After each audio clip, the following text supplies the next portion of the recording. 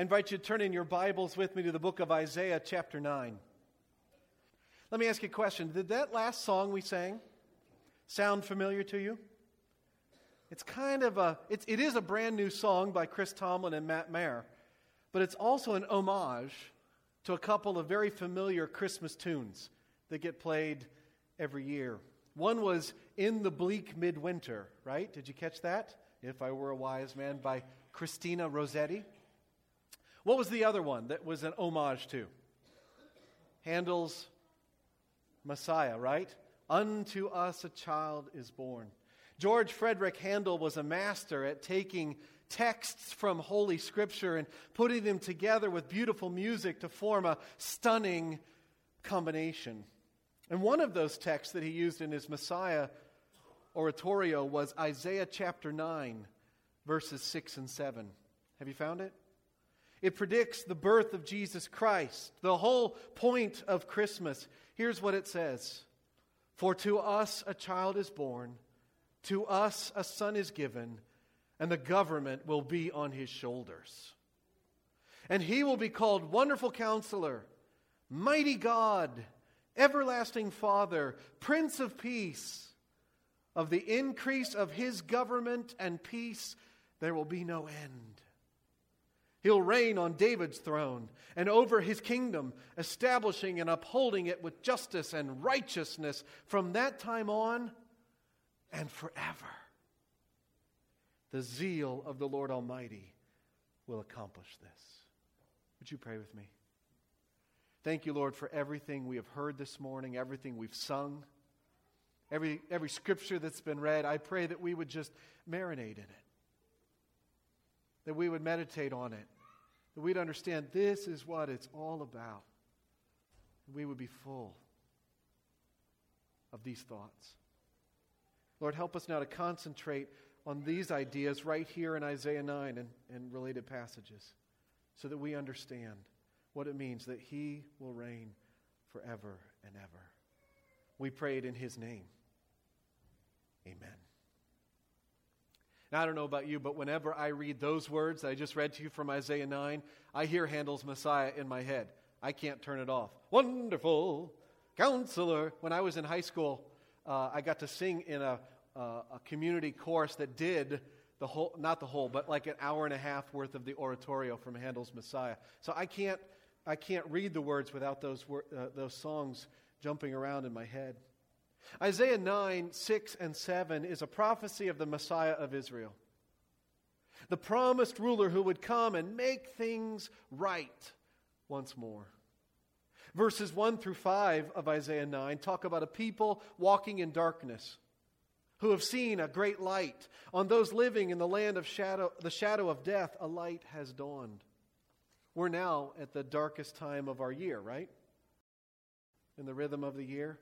Each day is short, each night is long. Finally, we've reached the point where the nights are going to get shorter and the days longer. These people, Isaiah says, were walking in darkness. But now, boom, a light has dawned. And that light is the joyful reversal of the curse on the world and the end of all war. And that light comes in the form of a child, Jesus. And that's what Christmas is all about. Isaiah wrote these words under the inspiration of the Holy Spirit about 800 years before the first Christmas. This is a very ancient text. Before the birth of Jesus, 700 plus years. He didn't know Jesus' name, but he could see the day when Jesus would come. Now, I'd love to spend time on each of these awesome titles for Jesus and what amazing realities they point to. Wonderful Counselor, Mighty God, Everlasting Father, Prince of Peace. But we'll do that another time. What I want to focus on this morning are all of these words here that talk about His eternal kingdom. Because that's what's ringing in my head.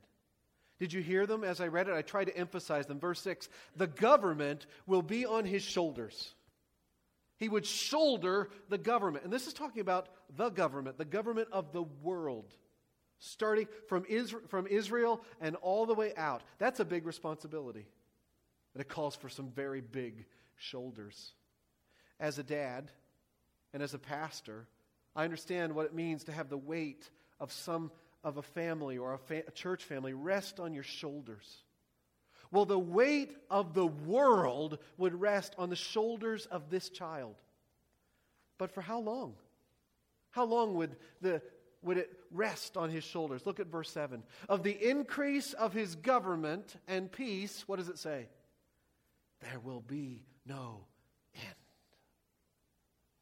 Then he says, he will reign on David's throne and over his kingdom, establishing and upholding it with justice and righteousness. When?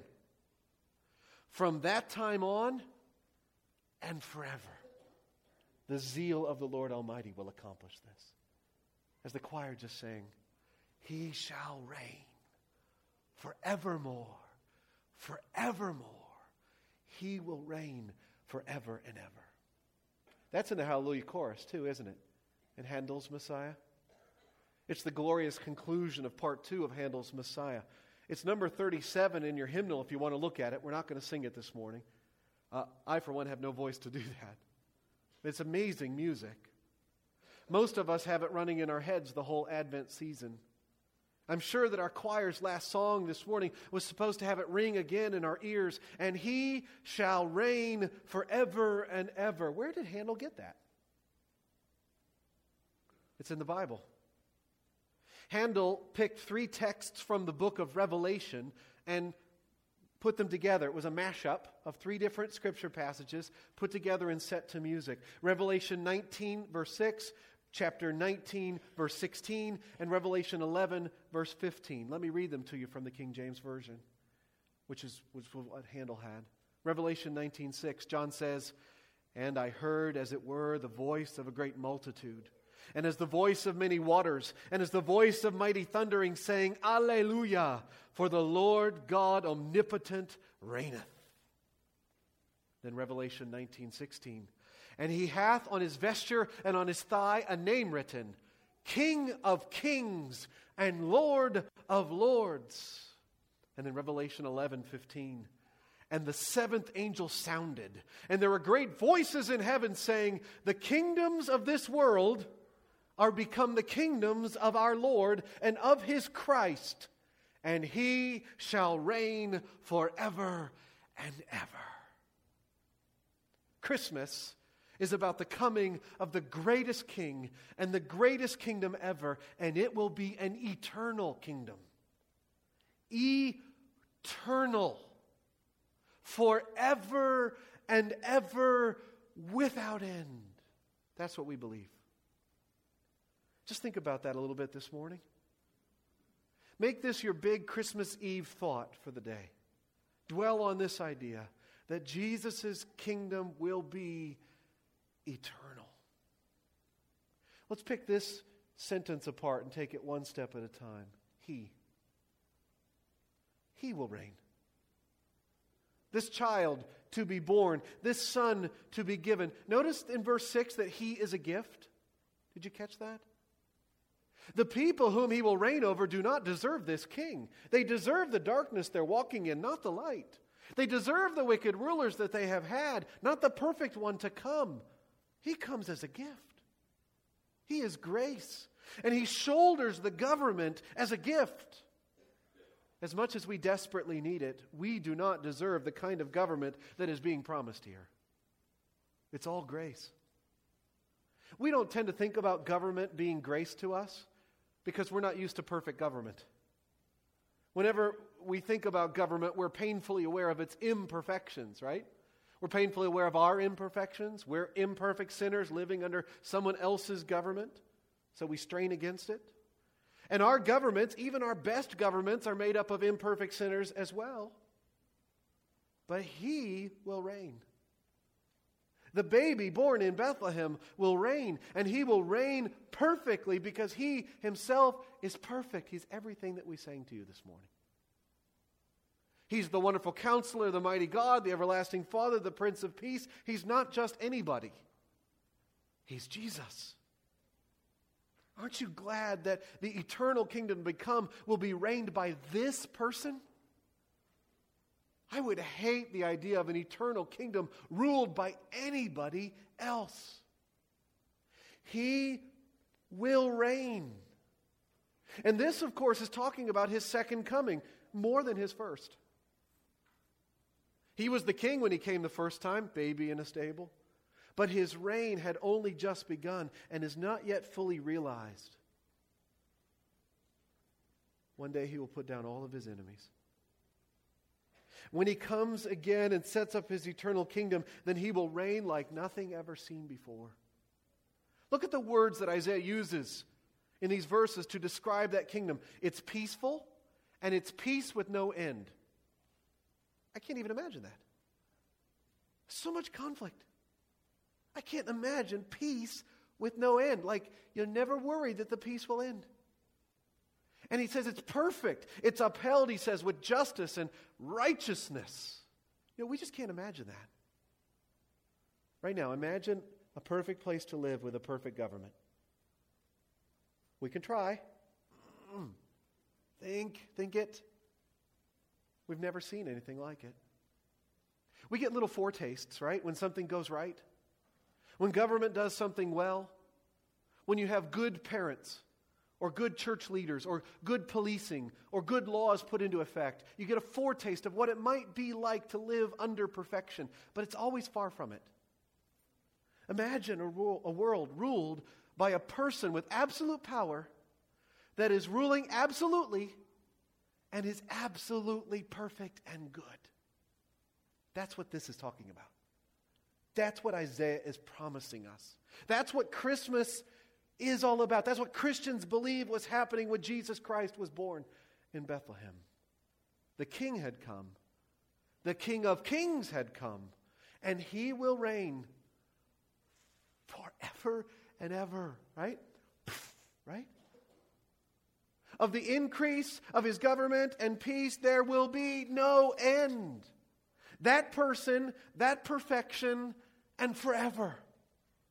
That's the point of Christmas. It's about forever and ever. I don't know about you, but I can't wrap my mind around that. Eternal sounds good, but it's just so hard to comprehend. But think about the opposite. What if the kingdom wasn't forever? What if it was just, and he shall reign for a while? Wouldn't make a very good song. Sure wouldn't make a very good prophecy. Sure wouldn't make a very good world. If all of that goodness came and set up a glorious kingdom, but it didn't last, it just fizzled and ran out of steam, and Jesus went on to do something else for the rest of eternity. Well, all good things must come to an end. No. See, that's not the gospel. The gospel doesn't say all good things must come to an end. The gospel says, and they lived happily ever after because of Jesus. He will reign forever and ever. Isn't that the good news? It's only good news if you're happy about it. It's only good news if this child born, this son to be given, is your own Savior and King. He will reign forever and ever, no matter what. But those who get to enjoy that reign forever are those who received him as King now. Those who've taken Jesus and his gift of salvation by faith.